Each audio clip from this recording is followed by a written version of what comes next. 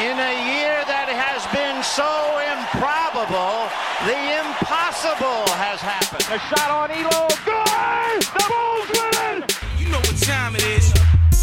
The most amazing, sensational, dramatic. Oh, blocked by James! LeBron James with the rejection. Holy cow! Oh my God! I don't believe it! It just continues! My, oh my! You believe in miracles? Do you know what time it is? I wake up in the morning, I kiss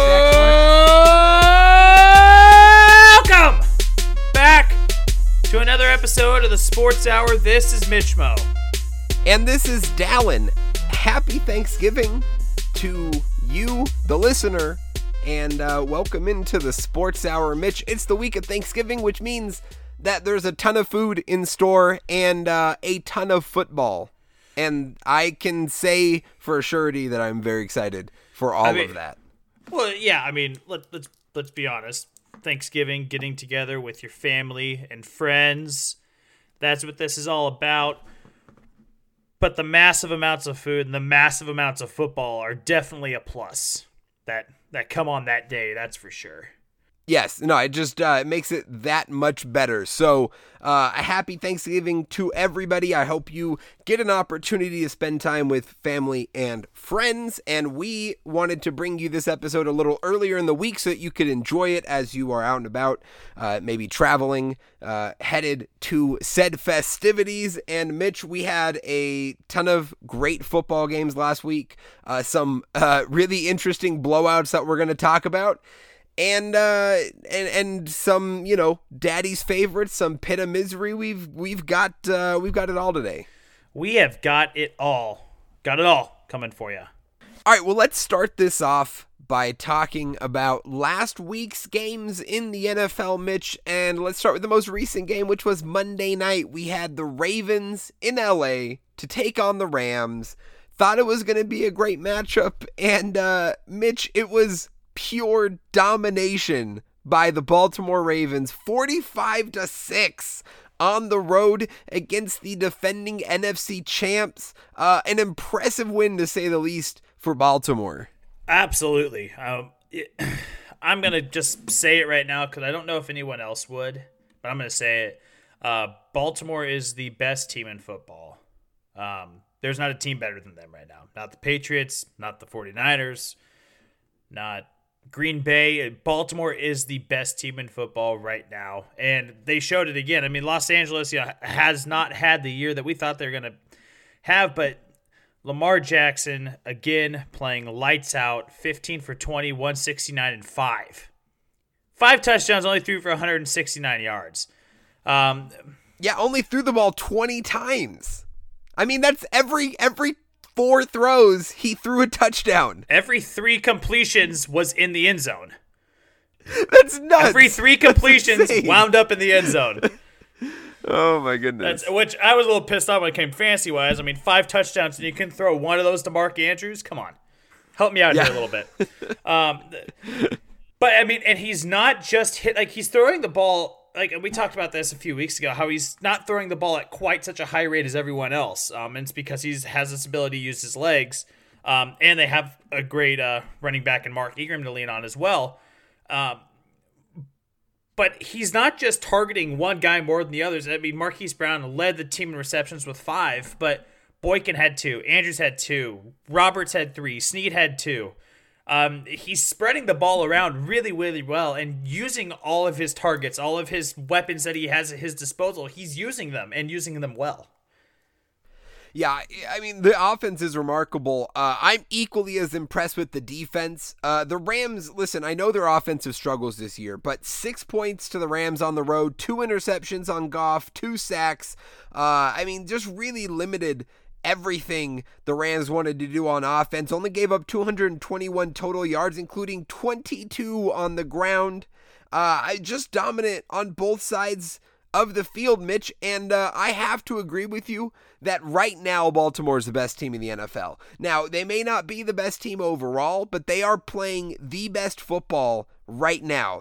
I would take them in a matchup over anybody. I mean, they played 2 playoff caliber teams back to back, the Texans and then the Rams, and they gave up only 13 points and they scored 86.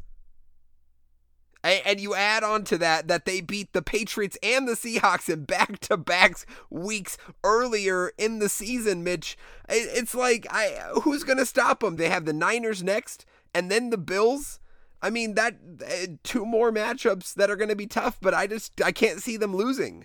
I don't see them losing either. I mean, this team is just far too dominant right now and so red freaking hot that it's hard to see them losing at any point during the rest of the year. This might be a 14-2 team.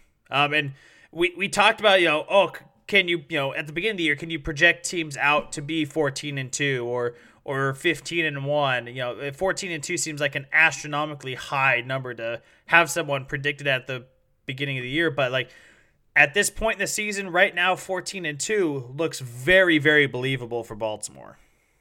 Yeah, and Mitch, on the flip side of things, I had a team that was going to go 14-2 this year, Mitch, and that was the Los Angeles Rams. Yeah. And as an embarrassment to myself, I was obviously wrong on that. They're 6-5.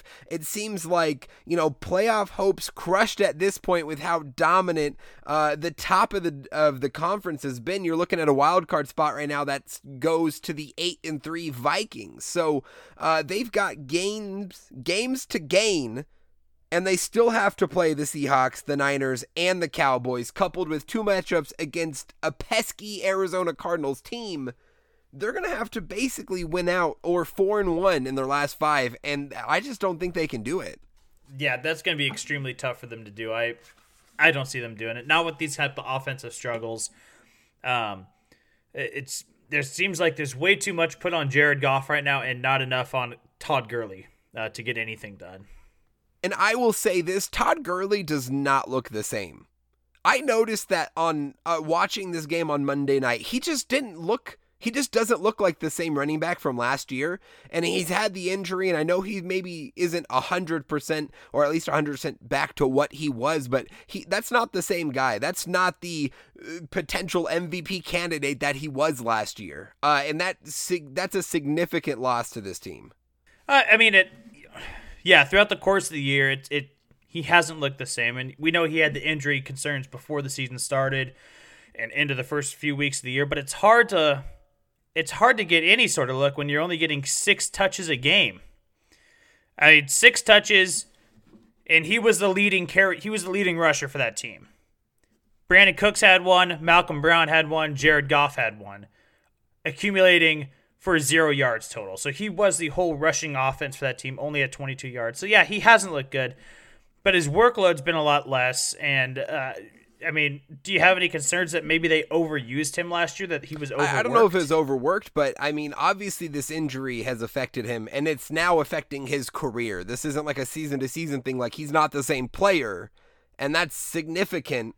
Especially when you consider how much money they're paying him, like tops in the league, to not be the guy they're paying. That's a tough situation, and the Rams are in a really tough spot considering they don't have a first-round pick, Mitch, till I believe 2022. So this right. Team that they have to figure out how to win with it because they are stuck with it for the foreseeable future.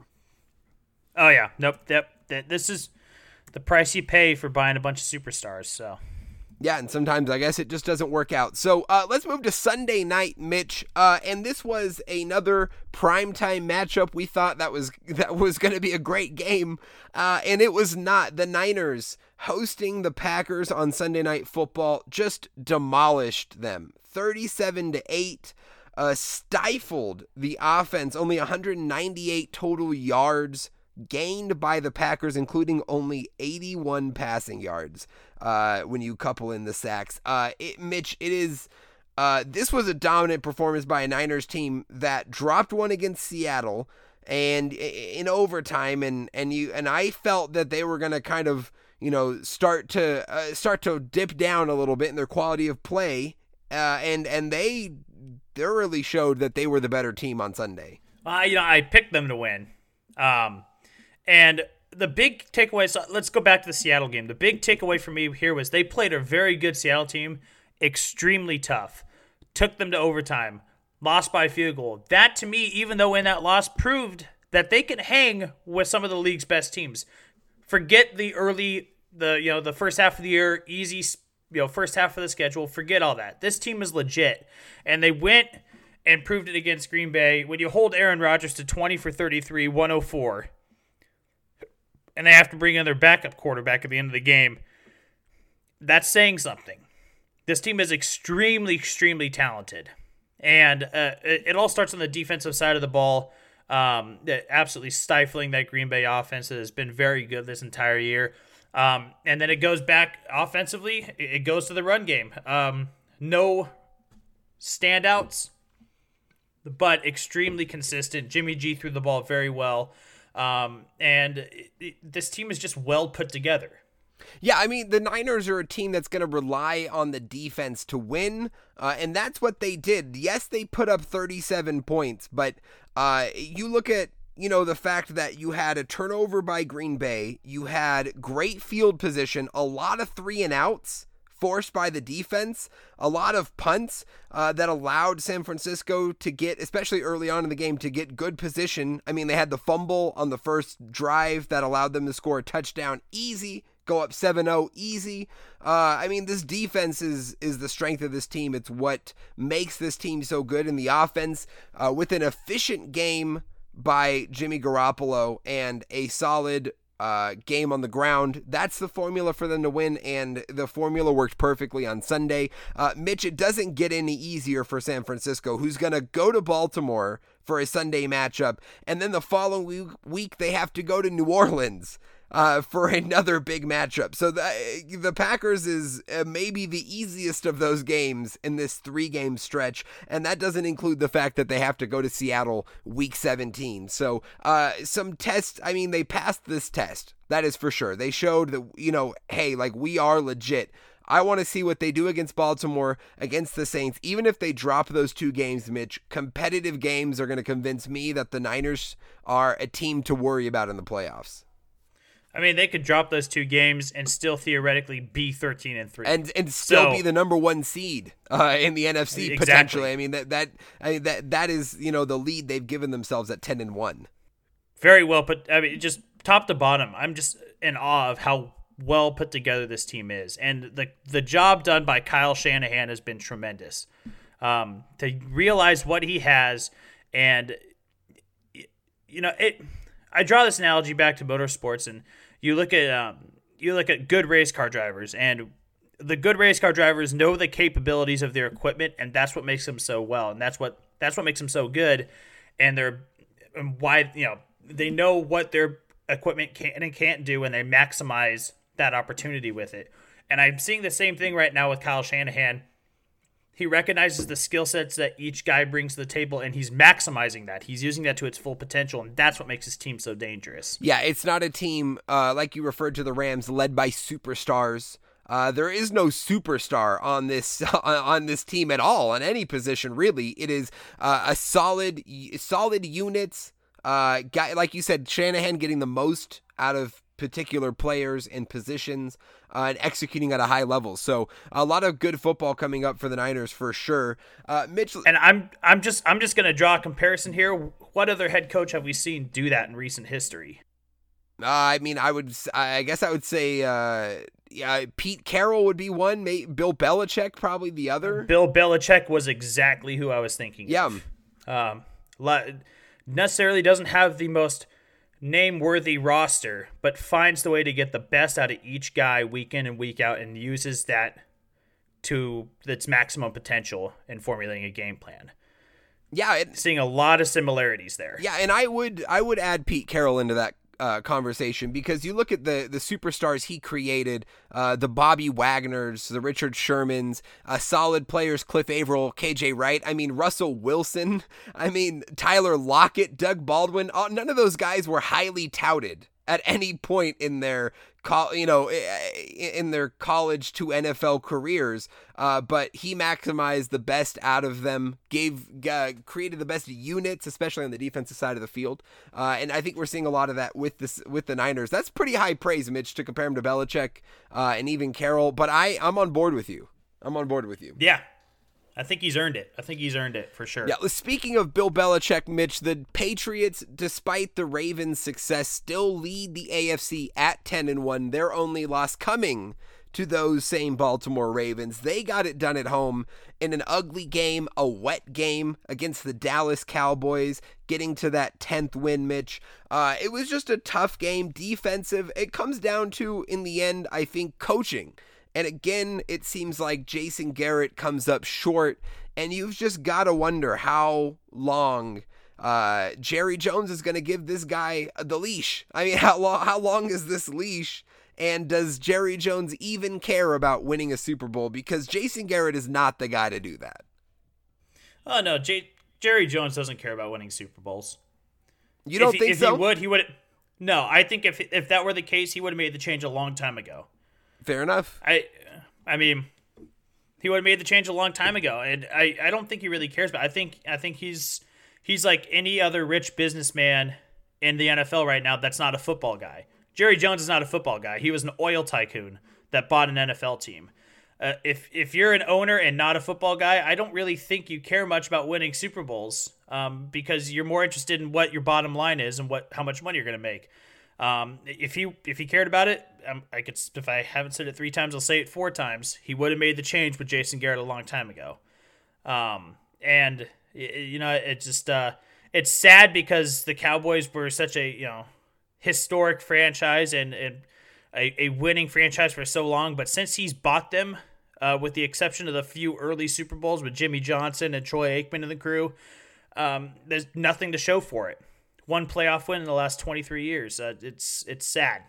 It's sad. Yeah, it is. And particularly when you go on the road in Foxborough and you're going to tell me that your defense held the Patriots to 13 points, and now the Patriots offense has not been great this year. We know the obvious struggles, especially, with Tom Brady, but nevertheless, you hold the Patriots to 13 points and you just can't score 14.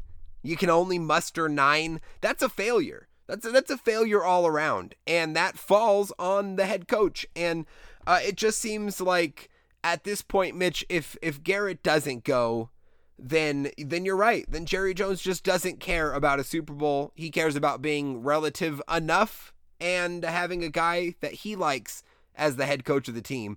And it's a sad state to be in for the Cowboys. I hope they do the right thing. I hope they move on and find a coach that can win, because there's too much talent on this team to waste on both sides of the field with a head coach that's just not going to win you a championship. Right. I mean, at this point, just fire him and give Kellen Moore a shot.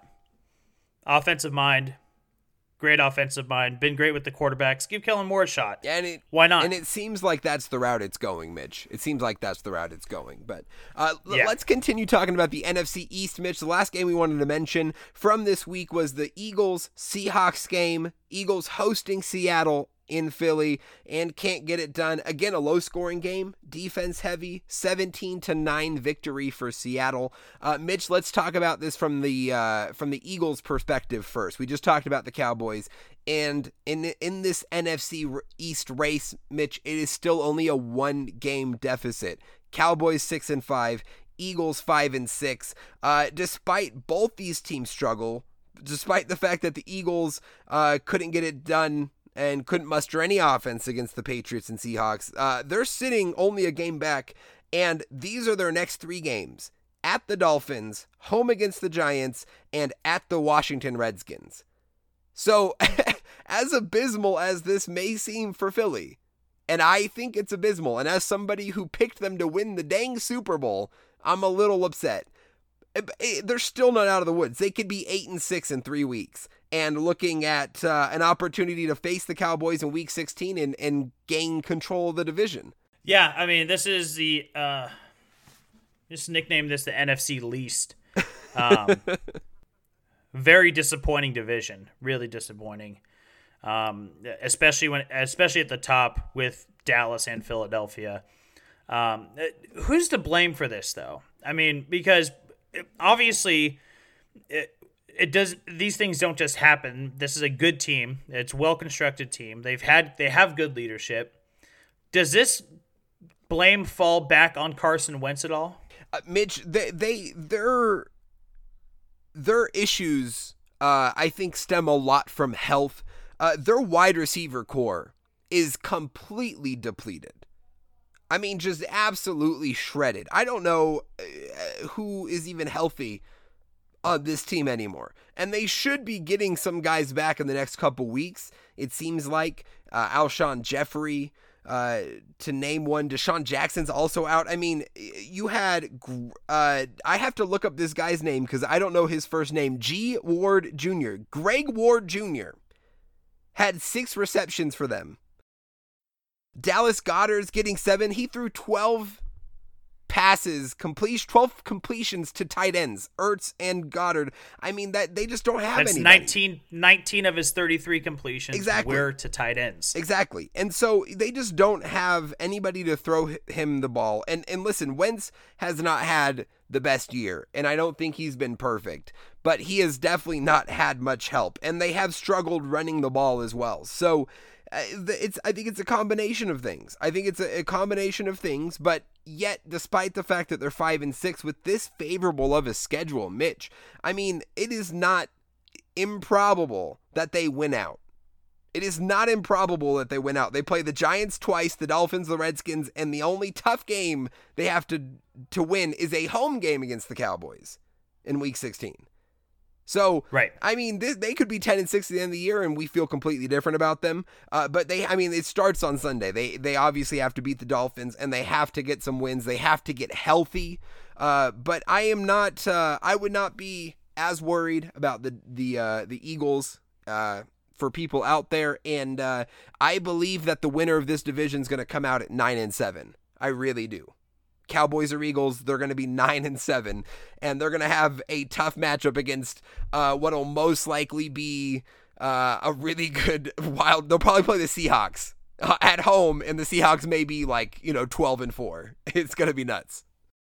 Yeah. I mean, I'll tell you what, down the stretch, I know his opportunity was limited this week, but Miles Sanders, I think you got to give him a little bit more opportunity on the ground. And I'll tell you why. 5 yards of carry last week, 12 for 63. Pretty good clip. Yeah. He's shown ability to catch the ball out of the backfield. I think you need to get this guy more involved if you want to add some variation to your offensive scheme. Obviously, you don't have anyone else to throw to right now, so get the guy more involved. And how about Jay Ajayi coming back? I know he was 6 for 16, but he gets signed late. He gets 6 carries in this game. If Jordan Howard comes back healthy, this could be a very potent backfield down the stretch. Yeah, no, absolutely. I think you have to rely on that. Too many turnovers, a big issue for the Eagles. 5 turnovers, including 3 fumbles lost. That's just not a recipe to win if you're the Eagles. They need to clean up the play, get healthy. Mitch, let's talk about the Seahawks. They're 9-2. They had the win over the Niners, and they still trail them by a game. They still have a game remaining against each other on the schedule, so Seattle still has an opportunity to win the division. They're going to have that shot later on. But a great performance by their defense. The offense was good, really good on the ground, 174 yards on the ground. Rashad Penny, 14 carries, 129 yards and a touchdown, had a long 58-yard run. Getting contributions from him to couple in with Chris Carson, that's a solid formula for Seattle, and the way to win a defensive matchup like they had. Yeah, you got to get everyone involved that you can. Obviously, great performance by Rashad Penny, using the tandem backfield of Penny and Carson has worked out really well for him. Russell Wilson, kind of the down week this week, 13 for 25, only completing just a hair over 50% of his passes. That's going to have to be better down the stretch if they want to make any sort of noise in these last few weeks of the season. But good ball distribution again. No one having more than 4 receptions during the game, which actually Chris Carson had the most receptions in the game, 4 for 31. That spread out over 7 guys. So good ball distribution even for the low amount of completions that Russell Wilson had. But again, the story was the defense. Michael Kendricks playing extremely well, 11 tackles last week. So another great week by the Seahawks. They're going to be one of those tough teams down the stretch you're going to have to watch out for. Yeah, and they have not the toughest schedule left, but not an easy one either. They have the Vikings Monday night. Then they travel to LA for the Rams. They travel to Carolina for the Panthers. They take the Cardinals at home and then the Niners at home week 17. What may be for the division, what may be for first round bye. There could be a lot of implications on the week 17 game. So some tough sledding ahead for Seattle. But Mitch, I just want to take a quick look at the playoff picture in the NFL right now. We've talked about a lot of the teams in contention, but it seems to me that the NFC is more or less wrapped up. And it seems weird because going into this season, it felt like there'd be maybe 9 or 10 teams competing for the playoffs. It seems like at this point, it's going to be one of Dallas or Philly, Green Bay, Minnesota, New Orleans, San Francisco, and Seattle. It just seems like I would be shocked if another team wedged their way into the playoff conversation. Yeah, I would be too. We're really 1 through 5's locked up, or 1, 2, 3, 5, 6 is pretty much locked up right now. That right. 4 seed is going to be the question mark, and that's going to be whoever comes out of the NFC East. It makes it a little bit less fun as a fan down the stretch because you know who's going to be in and who's going to be out. But it does make it a little bit more. It does make it interesting to see, who's going to get that 4 seed, and if a team could squeeze into that final spot or squeeze into that 6th spot and boot someone out in week 17. I just don't foresee. I just don't foresee that happening. Yeah, well, and there is a question too right now of what it all looks like in the end. We may know the teams, but Seattle, like I said, only a game back of San Francisco. If they get to that game with this same scenario and Seattle wins, they will win the division and get a first round bye and send San Francisco to a wild card. You have Green Bay, Minnesota, each a game back in New Orleans.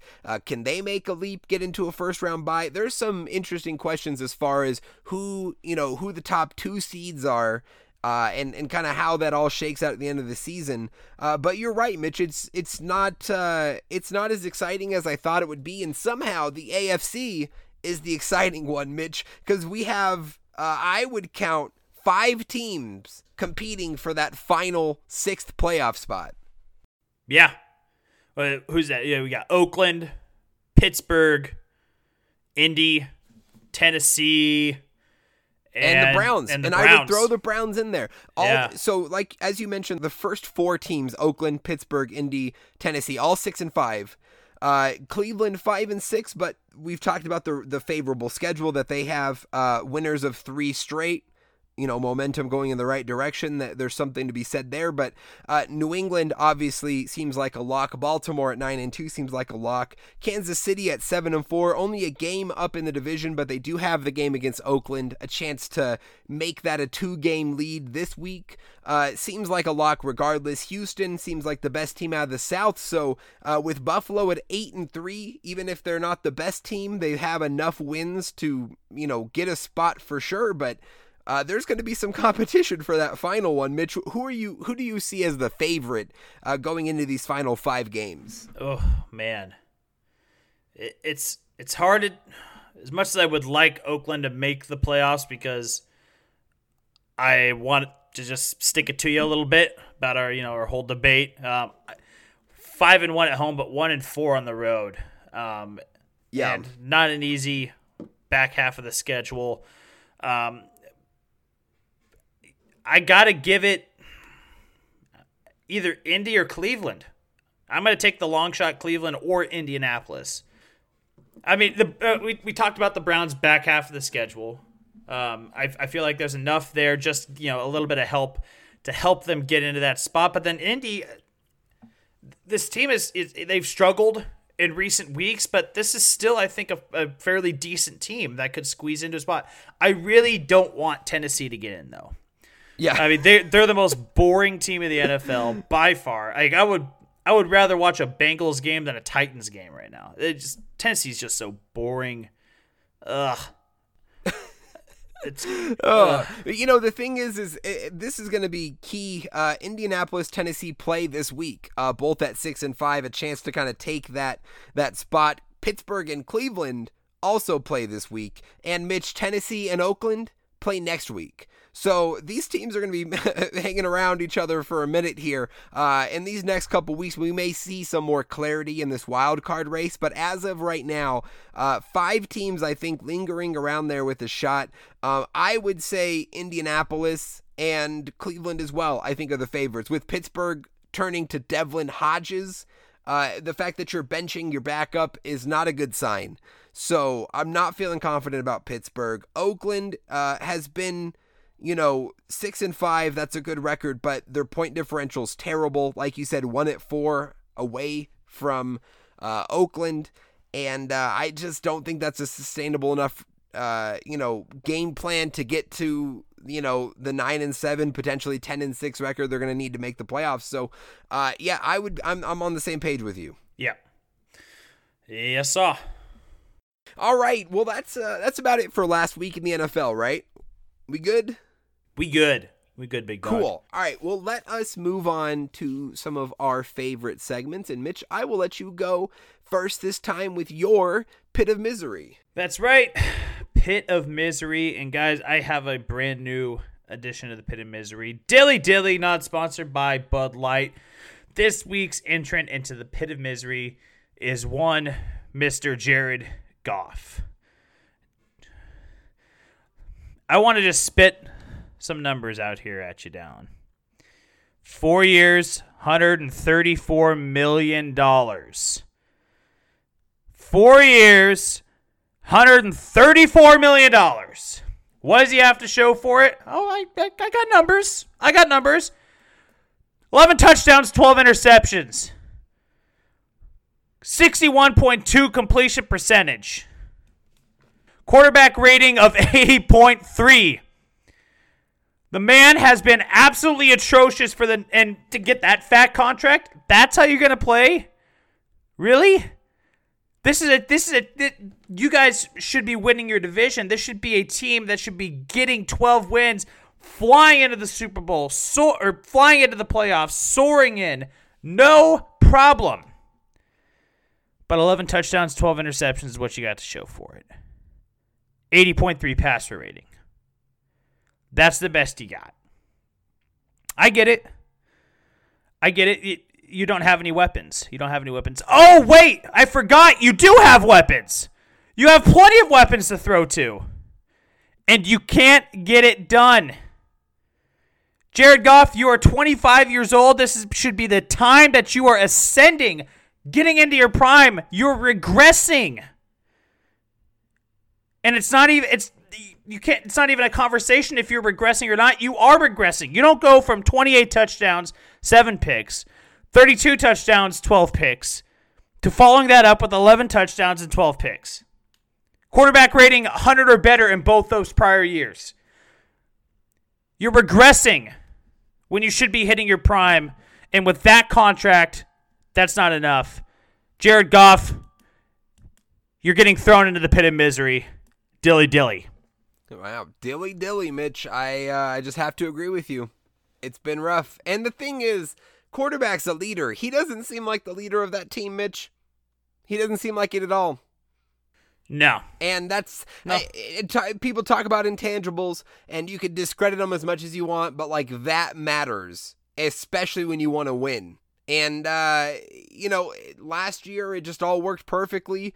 This year it hasn't. Super Bowl hangover, I don't know what it is, but it has not been good, and he has contributed greatly to the not goodness. Yeah. QBR of 37. I just want to throw that out there. That was the other number that I didn't get to. Oof. He's garbage. Yes, garbage. He's a garbage person. I think you have a honorary entry, don't you? Oh, yes. Can I Can I also throw somebody into the pit of misery? Yeah, you can. But you have to say the magic words before you throw them in, so. Dilly Dilly. Yep, there you go. Dilly Dilly. Joey Sly is going into the pit of misery, Mitch, because he kicked away the Panthers' playoff hopes on a missed 28-yard field goal at the end of the game. A field goal that would have put them up 3 against the Saints, a chance to maybe win that game, send it to overtime, a chance to extend the season. He missed 2 extra points earlier in the game, misses that field goal, Drew Brees, and the Saints go right down the field, kick a short field goal of their own, and walk away the victors. And at that moment, the Panthers sit at 5-6 in a vaunted NFC, 3 games back of a wild card spot, 4 games back of the division lead. And that's about it. That is all she wrote. And I don't blame Joey Sly for the Panthers missing the playoffs, but I blame him for ending their season. So Dilly Dilly, Joey Sly, have fun with the others in the pit of misery. You know, Dallin, I would have sympathy for you, but I just don't. I just don't, because 1, you shit all over my Bears last week. I did. And 2, I've had the kicker problems, and you know what? This too shall pass. And I really want to just put my arm around it, like, hey, dude, I've had kicker problems, man. It's okay. It happens. We'll move on, Pat. We'll move past it. Get yourself a new kicker. You're all good. But I can't feel sympathetic for you. I don't have any sympathy for you because of the way you just shit all over my Bears last week. So, yeah, tough shit, dude. Sorry, Joey Sly. That's your kicker. Mitch, I completely understand. And your lack of empathy, your lack of sympathy is warranted. I do have to say the Panthers spent a 6th round pick a couple years ago on a kid named Harrison Butker. Didn't stick him around, let him walk away, walked right over to Kansas City. He's been one of the best kickers in the league since he joined the league. And Graham Gano gets injured, and we end up with Joey Sly. And I like him. He's swole. The dude's jacked. But you can't miss 28-yard field goals. You just can't do it. Harrison Butker ain't missing that. He is what the kids call a thick boy. Yes. This guy, he has no neck. He has no neck. He is Joey Swole, not Joey Sly. It's ridiculous, but that doesn't help you kick field goals. Like, if apparently. they took the body mass that would be on a normal human neck, took that away, put him in his shoulders, and just stuck the head on top of the shoulders, that's Joey Sly. Yeah. He could play D1 linebacker, I think. He probably at, like, could. Rutgers or something. I think he could do it. Somewhere terrible like Rutgers. Yeah. Where they can't tackle anyway, so. Yeah. All right, Mitch, thank you for the pit of misery. Fantastic. Thank you for letting me add one of my own. Much appreciated. Yep. No problem. It's time for America's favorite segment, and that is Daddy's Favorite. You're not my dad! And this week, guys, we're going to talk about the daddy of them all, the daddy of this generation in the NBA, Mr. LeBron James.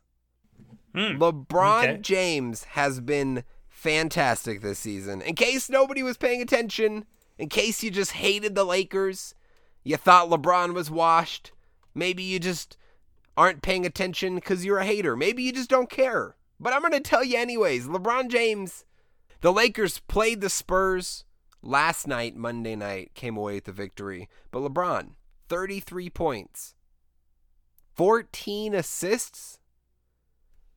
He's been spectacular, 13 of 24 from the field. I want to share some stats with you, Mitch. These are LeBron James season stats right now. Through 17 games, he's averaging, by the way, 35 minutes a game. He turns 35 in December. Just 35 in December. He's playing 35 minutes a game. 25.6 points a game. 7.4 rebounds. 11 assists. 11 assists a game, which ranks number 1 in the league in assists. He leads the league in assists. Only player with double-digit assists right now. No player in his age 30 season or later has ever averaged 25 points and 10 rebounds for an entire season. In fact, Mitch, Russell Westbrook is the only player to do this in his 10th season or later. Jeez. So LeBron James is on a historic pace right now, still scoring at an efficient clip, a high clip, 25 points, but he's added the playmaking into his game in his later age, relying a lot defensively and offensively on Anthony Davis, who has also been excellent this year. And I've just been extremely impressed with LeBron. The dude just seems to never age, Mitch. He just doesn't age. He is he's the ageless wonder. It's remarkable what he's doing. I don't know if 11 assists is sustainable, but it sure as hell is impressive. So this week, my daddy's favorite is Mr. LeBron James. Well, you know, you figured LeBron had to be on here at some point. I mean, he is the Rue Goat. What does that mean, Mitch? The Rue Goat. The Rue Goat. He's the runner-up to the GOAT. Oh, I understand. The second best of all time. The most illustrious title out there. Yeah, he's the Rue Goat. He's second best. So, listen, obviously LeBron is fantastic, and what he's been able to do in his late age, incredible. So, shouts out to LeBron and the Lakers, who are 15-2, by the way, 15-2. Great start for those guys. Great start for them. Turns out you didn't need to have great players around Anthony Davis and LeBron James. Turns out you can just throw KCP and Avery Bradley out there, and you're going to still win. So that's cool. Yeah, exactly. All right, Mitch, let's get into something here that seems appropriate for the time of year, Mitch, because as we mentioned to start it is Thanksgiving week. And it's time to be grateful, to think about what we have in our lives, be grateful for what we have. And I believe we did this last year, Mitch, and you suggested we do it again. And it is what we're thankful for in the universe of sports. Yes, it is. It's the time to be thankful, folks. And we're thankful here for a lot here on the Sports Hour. I, for one, non-sports related, am thankful that I get to be an uncle here very soon. Yeah, in the next few days. My brother and sister-in-law are about to give birth to a beautiful baby girl, and so looking forward to her arrival. I'm also thankful that I get to talk sports once a week with my best friend, and get to sit down with you and do that. But yeah, we're gonna do.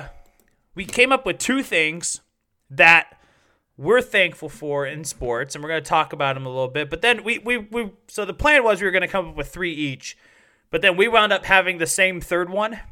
So yeah, we're gonna do that one together. But we came up with two combined. Yeah, we felt the same way. So we decided we're going to do that one together. We came up with two unique ones each. And Dallin, I would like you to lead us off. What are you thankful for this year?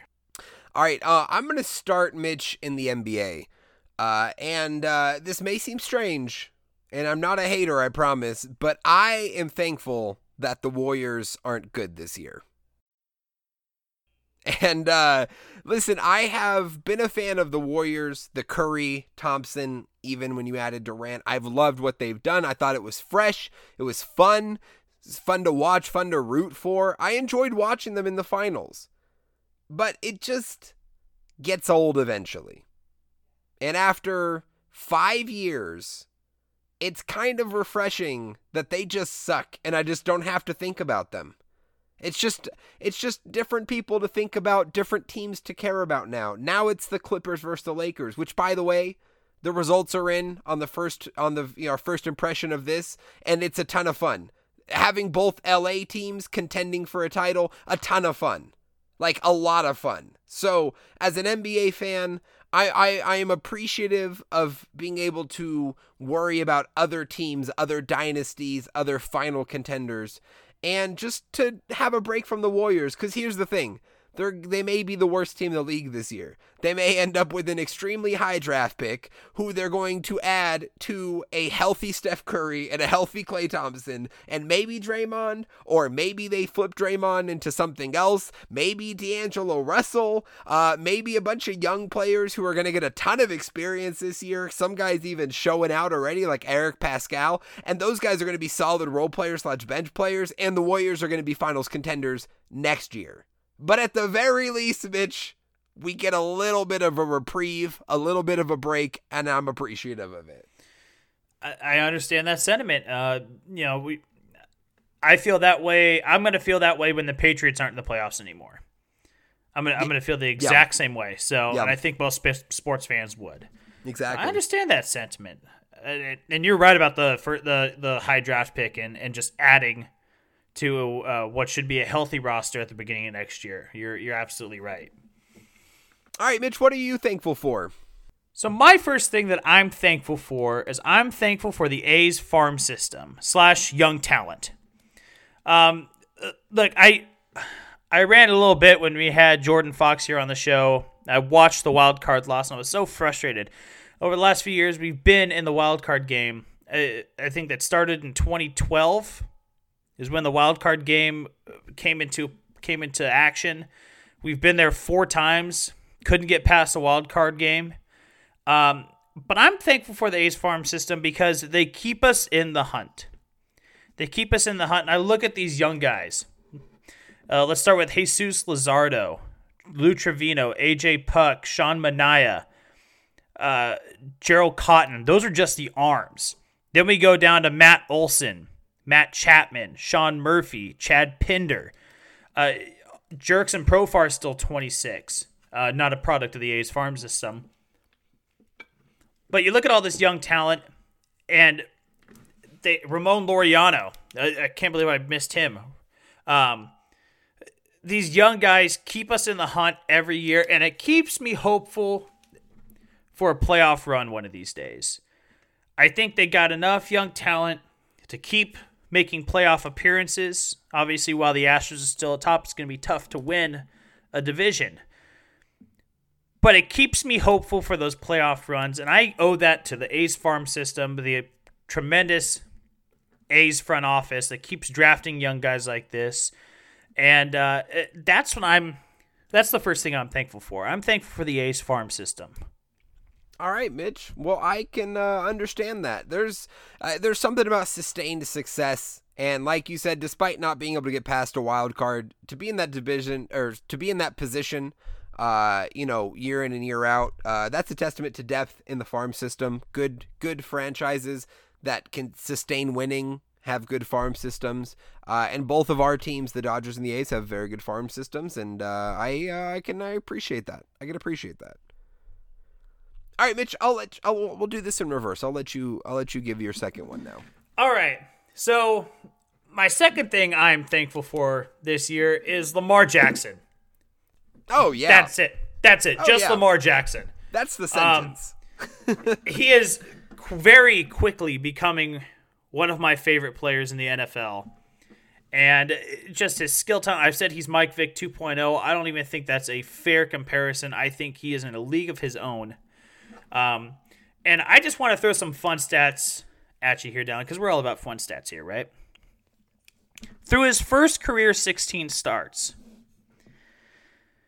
he has more wins than Patrick Mahomes, a higher passer rating than Tom Brady, more yards per attempt than Aaron Rodgers, a higher completion percentage than Drew Brees, and more rushing yards than LaDainian Tomlinson. Wow. As a quarterback, he has more rushing yards than LT, one of the great running backs of not just an era, but all time. He has more rushing yards than them and surpasses all those great quarterbacks, Brady, Rodgers, Brees, in major passing categories. He was the 6th player this year, the 6th player in NFL history with multiple career games with a perfect passer rating. Peyton Manning had 3. Ben Roethlisberger had 3, Kurt Warner had 3, Brady had 2, and Craig Morton had 2. Jackson has 2 now. He did them both in the same season. I love Lamar Jackson. I was critical of him at the end of last year with that terrible playoff performance.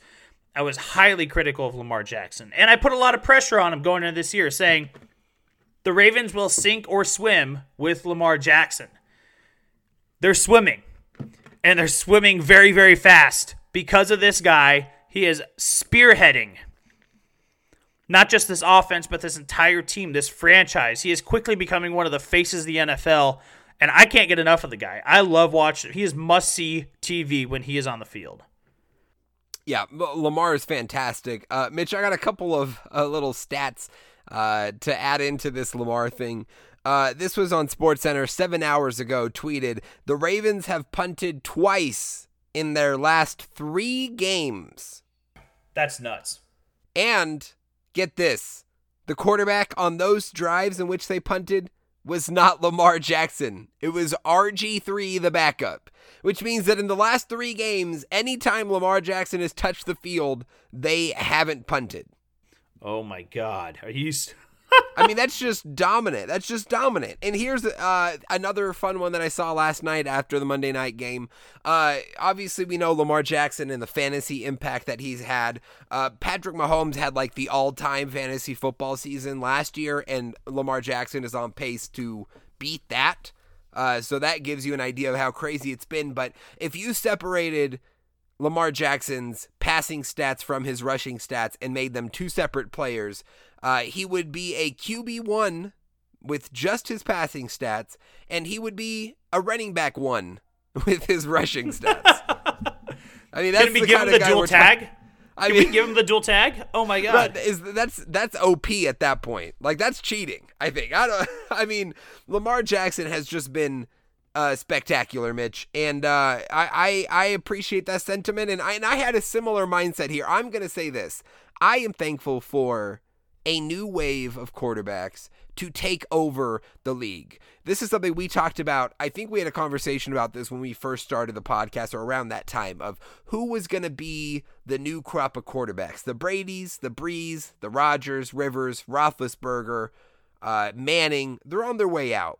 We've had some guys mixed in the middle there. Russell Wilson, at times, maybe Cam Newton, maybe Matt Ryan.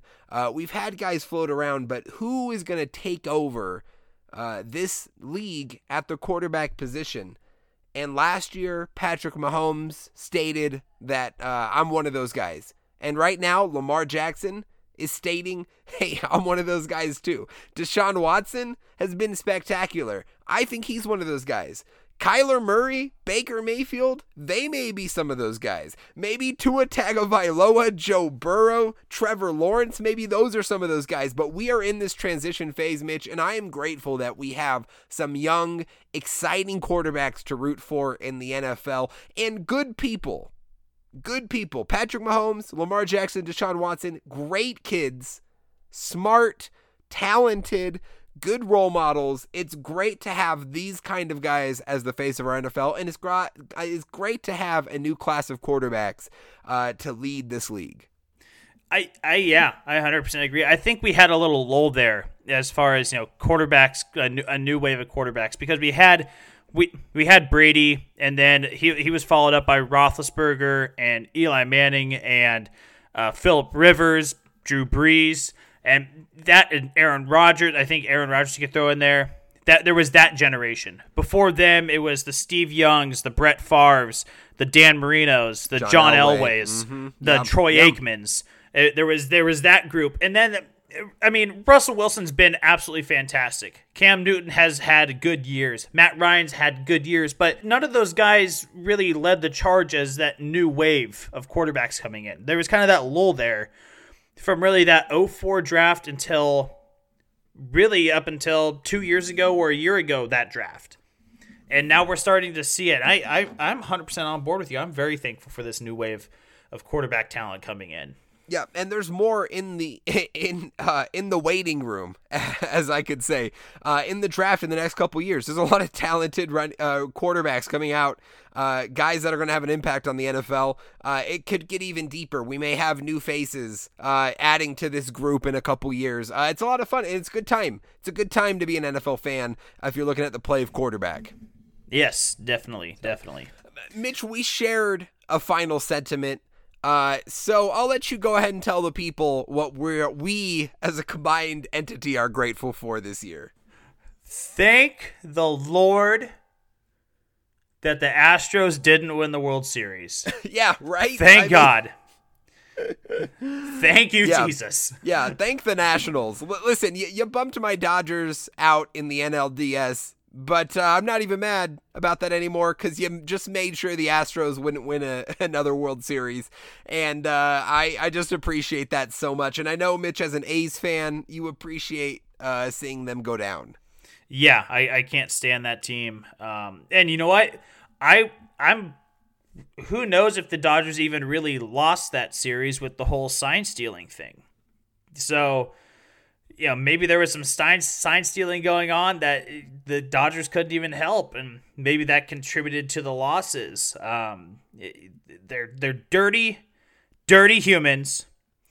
AJ Hinch should be banned from baseball.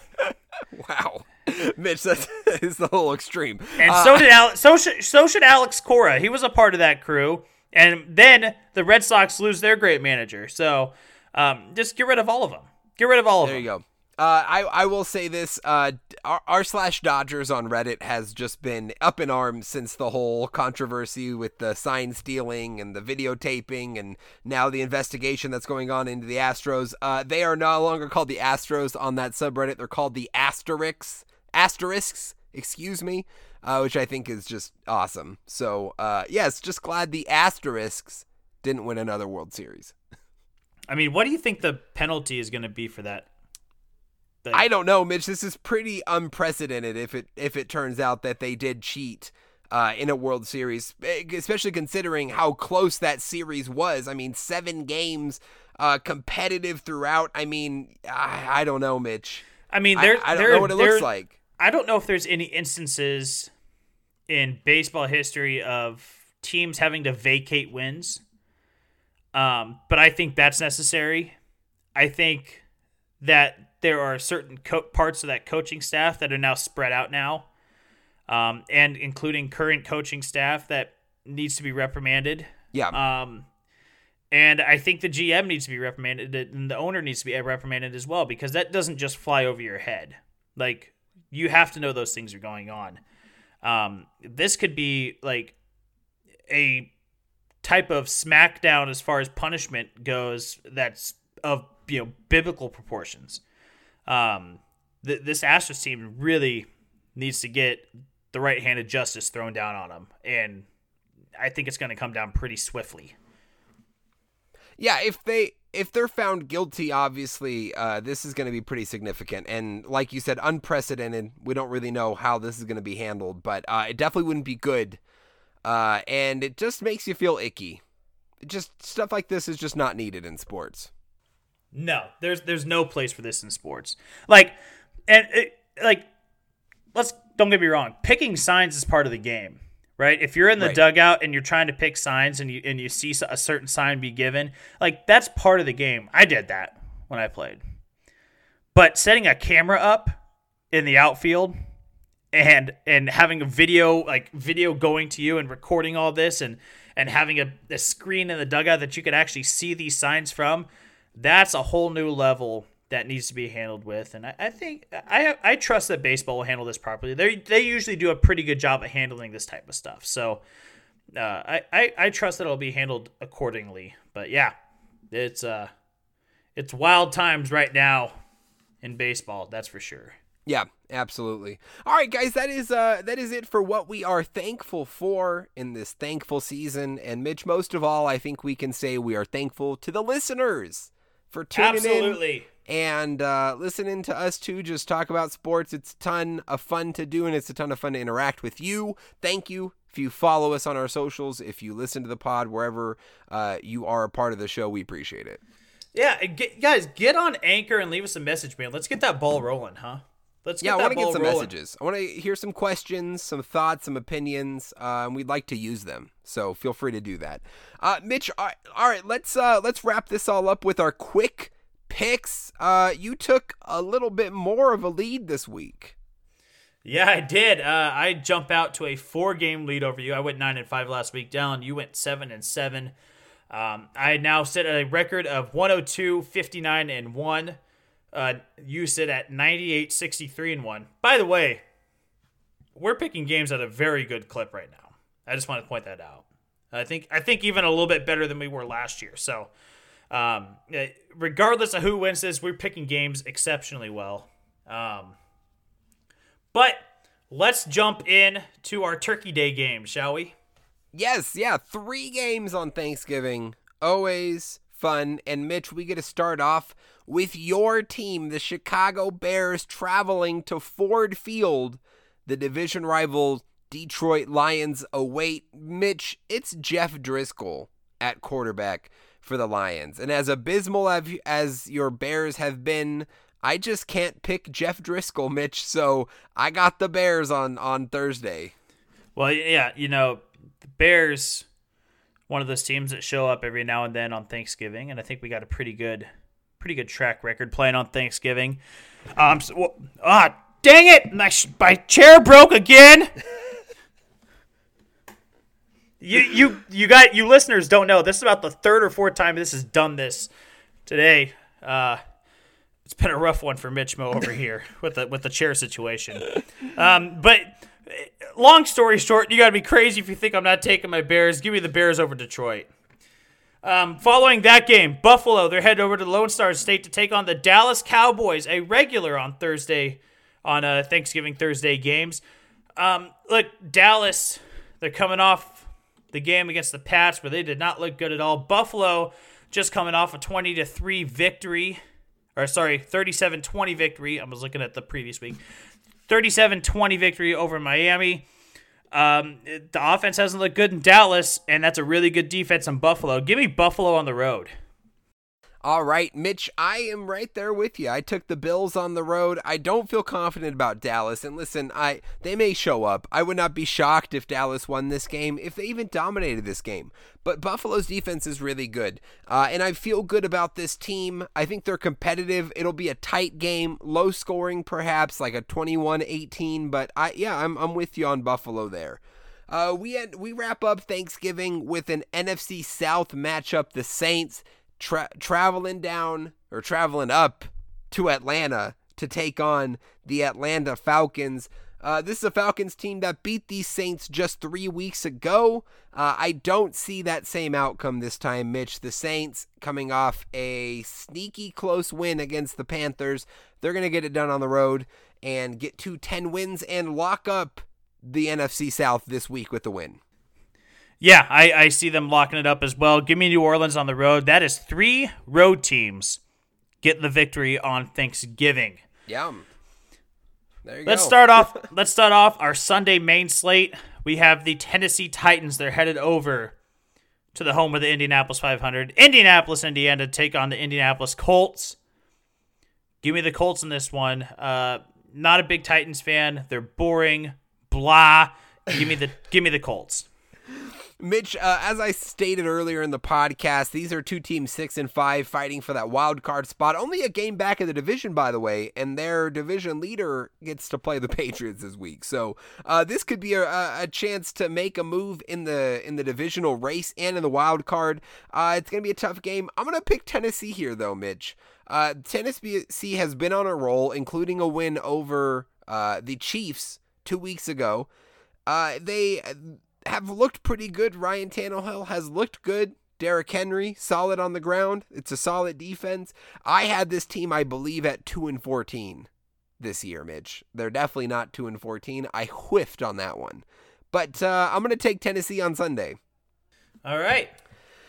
Following that up, Mitch, is the game of the week, and somehow it's a 10 a.m. West Coast kick. Don't ask me why this wasn't flexed to a Sunday night. I don't know why. Makes zero Shame on sense. you, NFL. Shame on you. This may be the Super Bowl matchup, and that is the Niners traveling to Baltimore to take on the red-hot Lamar Jackson and the Baltimore Ravens. Both these teams coming off big primetime victories, and now they get to duel it out in Baltimore. I'm going to take the Ravens, Mitch. As you stated, they are the best team in the NFL right now, and I get the Niners had a big game. I have no idea what the outcome of this game is going to be.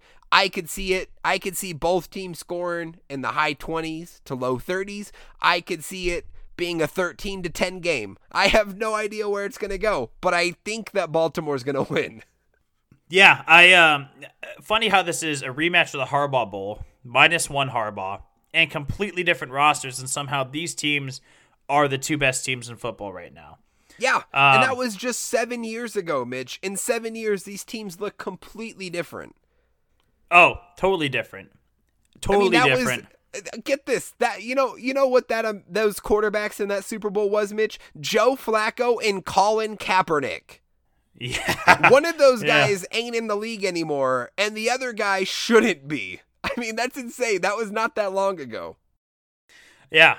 Can you think about Terrell Suggs and Patrick Willis being the defensive leaders on those teams? Wow, there you go. I mean, you're talking about Michael Crabtree playing a big role at that time. I mean, it is nuts how much has changed for these two franchises. And you're right. It seems like this could be a Super Bowl, and what a weird rematch. Who do you have in this game? So in this game, it's like you said, who knows how this game's going to end up. And this is by far the hardest game to pick this week because I think you can make a case for San Francisco, but I'm going to pick Baltimore in this one. I will say I could see it being 27-23 Baltimore in the end. Very close game. Yeah. Following that, we have, is this garbage game of the week? Yes, Mitch, let's do it. This is just hot garbage. Straight hot garbage. You're a garbage person. Yeah, it feels just wrong to follow up the game of the week with the garbage game of the week, but we have to do it. The Jets are traveling over to the least desirable vacation spot in America, Cincinnati, Ohio, to take on the 0-11 Bengals. Jets just coming off a 34-3 win over the Raiders. Looked a lot better than they have in recent weeks. I know the Raiders had a down week, and that defense is still really weak, but the Jets looked a lot better than they have recently, so I'm going to take the Jets in this one. Yeah, Mitch, this was easy. Taking the Jets. Bengals are 0-11. They're obviously the only winless team right now in the NFL. In fact, they have a 2-game lead on the number 1 pick. The next couple teams at 2-9, but a 2-game lead to secure that number 1 pick for the Bengals. Obviously, I'm sure they're very proud of that. They're definitely shooting for it now. In fact, it's so bad, Mitch, that they've benched the rookie quarterback Ryan Finley to go back to Andy Dalton. Well, that's better than Ryan Finley, I will say that. I mean, he's much better than Ryan Finley. And as you mentioned, Mitch, Jets 3-game win streak right now. Beat the Giants, beat the Redskins, but dominated the Raiders. They're kind of on a roll. And they get following this game, they're going to get the Dolphins. So they could string a couple along here. Hashtag tank for Joe Burrow. Hashtag Andy Dalton to Chicago. That's hashtag, probably draft Chase Young. I'm just saying, Joe Burrow, great. I know they need a QB. Chase Young, fantastic. All right, the next game on the slate, Mitch, is an AFC North matchup. This is the infamous swinging helmets around ugly Thursday night game we had a couple weeks ago. This time, Cleveland traveling to Pittsburgh to take on the Steelers. Devlin Ducky Hodges is the starting quarterback for the Steelers. Quack, quack, quack, quack. That's all I needed. I will take the Browns. Yep. I got the Browns too. But really what I'm more interested in is if there is an over-under at Vegas for how many brawls will be in the game, doesn't matter what the number is, just take the over. No, I think this will Hammer be a pretty... No, Hammer the over. I think it'll be chippy early, but these teams are smart enough to not do that again. Well, they're smart enough not to swing their helmets at each other, but I think there might be a few fights in this one. Whatever that is, hammer the over. Yeah, I don't know. All I know is that when you are benching your backup quarterback for the third string guy, you're in a bad spot. Yeah, pretty bad shape. Yeah. This game, not very attractive either. We got Philadelphia. They're leaving the city of brotherly love to head down to Miami. Have you seen that clip of the MLB players where it's like Family Feud, and it's these it's MLB legends against the NBA legends, and the MLB legends are up, and the category is a word that rhymes with yummy, and Pedro Martinez, God love him, answers Miami.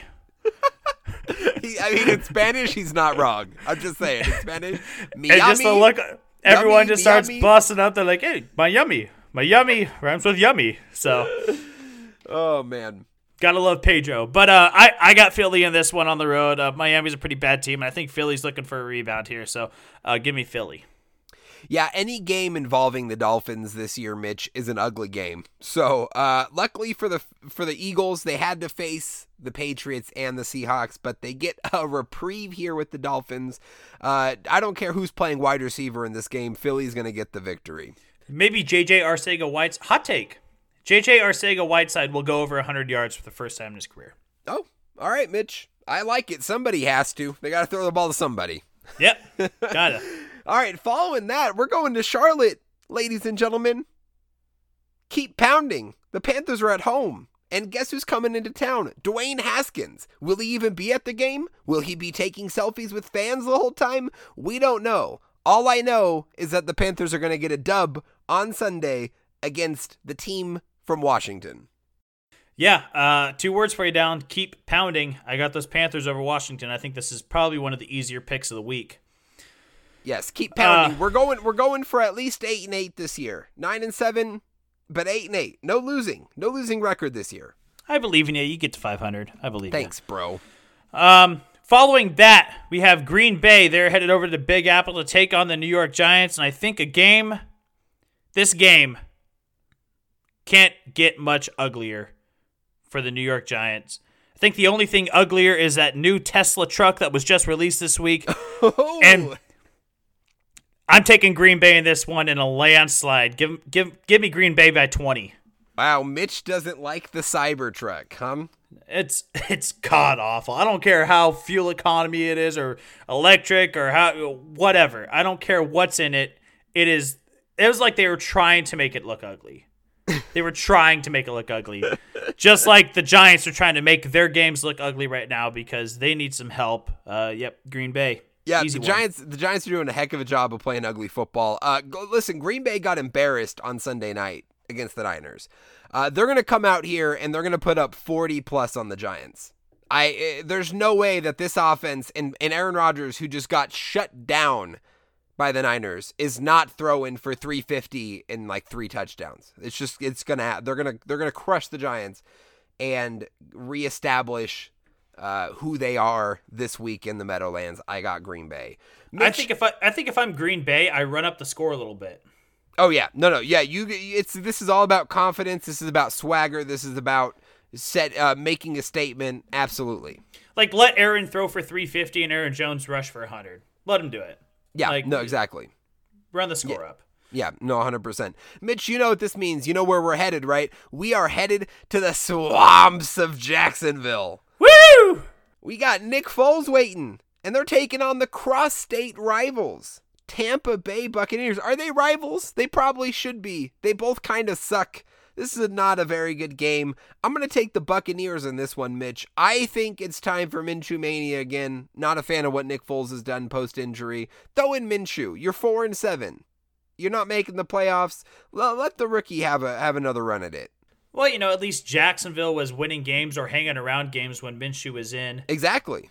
Let him go back in. I don't think that Jacksonville loses more than 10 games. I don't see that happening. It very well could happen, but I just think this is a game where Jacksonville rebounds, put Minshew in the game, and I think they get the win. Give me Jacksonville over Tampa Bay. Following that, we have the Rams coming off an ugly Monday night game against the Ravens. They're headed over to the desert to take on the Arizona Cardinals. Look, Arizona already better than what I had him in the preseason. Kyler Murray has only shown improvement week in, week out.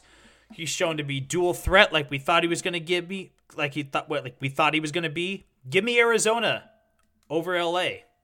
Wow. Okay, so the precipitous fall continues for the Rams, is what you're saying. I think so. Okay, yep. Mitch, I am right there with you. This could be a close one, but I think the Cardinals sneak away with a victory on Sunday and leave the Rams at 6-6 and firmly out of the playoffs. I'm going to take Arizona, and Kyler Murray is having a pretty good first season.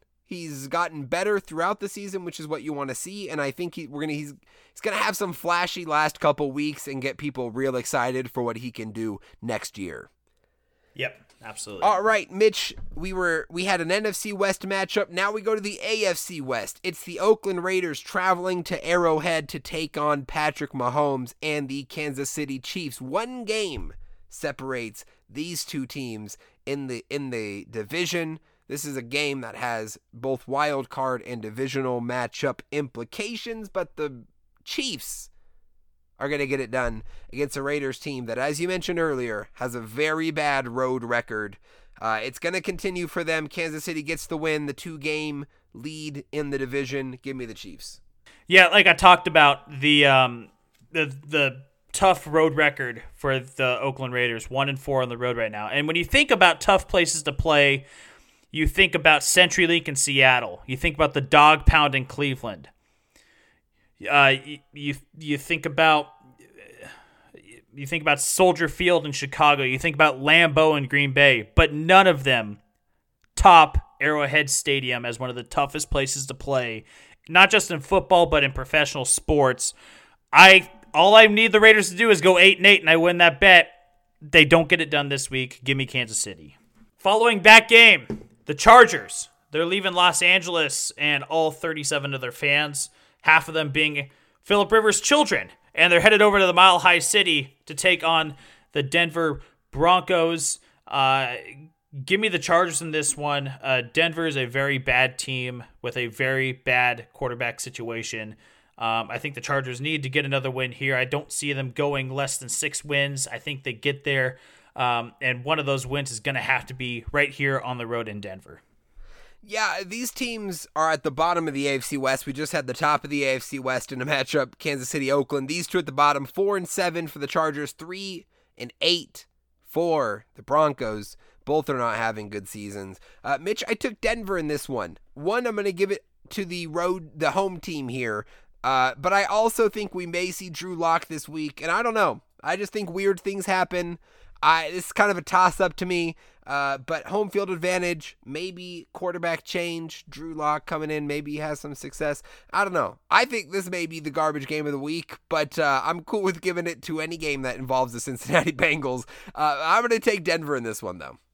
Yeah, I think this would be a close run. This is a close runner-up. Yeah. For a garbage game. That's for another sure. bad one. All right, Mitch. Sunday Night Football. As we mentioned earlier, it should be San Francisco, Baltimore, but hey, instead we get the Patriots going to Houston to take on the Texans. Now this is still a good game.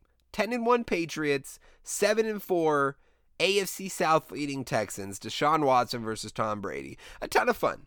And listen, the Patriots offense has not been very good over the last couple weeks. The defense is still playing well. Houston needs a statement win after getting decimated by the Baltimore Ravens, but they're not going to get it because the Patriots just have a thing with Houston where they're just going to beat them every time. Bill Belichick is extremely good against his former assistants, like extremely good, and that includes the Houston Texans. So I'm going to take the Patriots on the road. You know, the Pats aren't going to go 15-1. They can't go 15-1. And I think if there's a place they could lose, prime time on the road in Houston, give me the Texans at home against the struggling offense of the New England Patriots. Yeah, all right. Following that, as Hank Jr. would say, are you ready for some football? Monday Night Football, we have the Minnesota Vikings. They are leaving Minnesota. I don't have a cool name for Minnesota other than they're leaving Minnesota, and they're headed over to CenturyLink Field to take on the 12th man and the Seattle Seahawks. This one is for Dennis and Christine. Again, I shout them out every time the Seattle Seahawks are playing a game at home.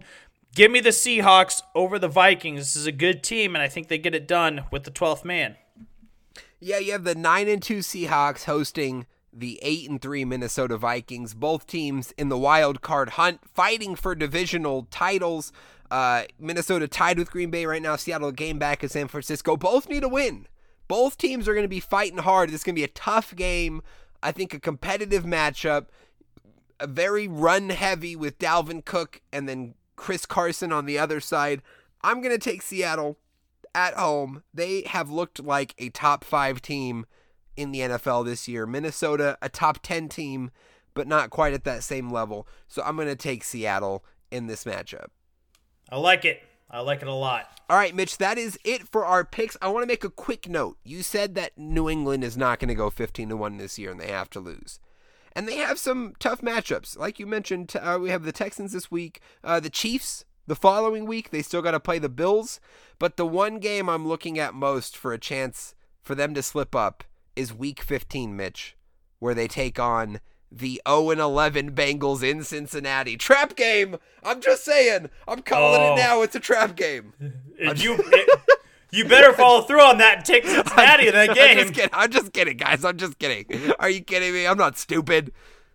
What do I look like? I don't think you're stupid, but I think you have the balls to do it. I mean, desperate times call for desperate measures, Mitch. If we get to that point and I haven't, closed this deficit that I have enough, I may have to be so bold. Looking forward though, just another quick note here. Looking forward, I see them dropping this week to Houston, and I see them dropping to Buffalo. I think they drop to Buffalo. If the offensive struggles continue, they roll against Buffalo, and that stout defense. That's a good game. That's a very good game, I think. So yeah, 100%. And that's of all the teams on their schedule remaining, that is the team with the best record. Is the 8-3 Buffalo Bills. 8-3 Buffalo Bills. Doesn't that just sound funny coming out of your mouth?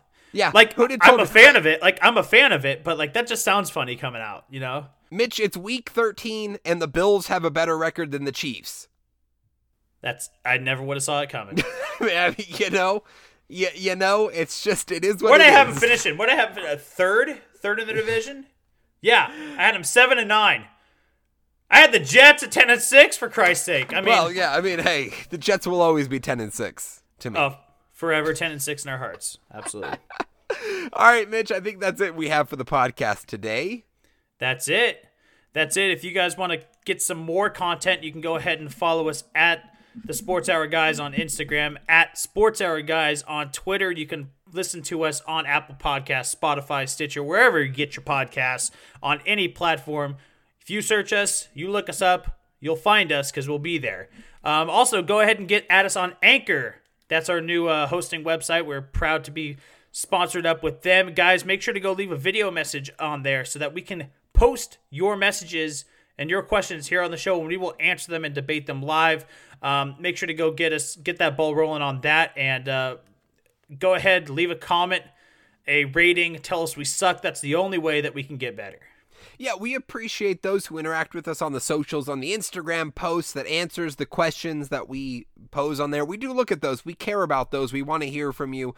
The voice messages on Anchor just give us another way to do that. So we do encourage you to go on there, leave us a message. We want to use these on the pod. Mitch, it's been a pleasure. You have a happy Thanksgiving, my friend. Give everybody my love. And it's always fun to do this with you. It's always a blast, man. Yeah, give your family my love. Give Nana and Papa a hug for me. Tell them I said hi. And you have a happy Thanksgiving too, my friend. Thank you. I appreciate it, Mitch. We appreciate you all. We will catch you next week. See ya!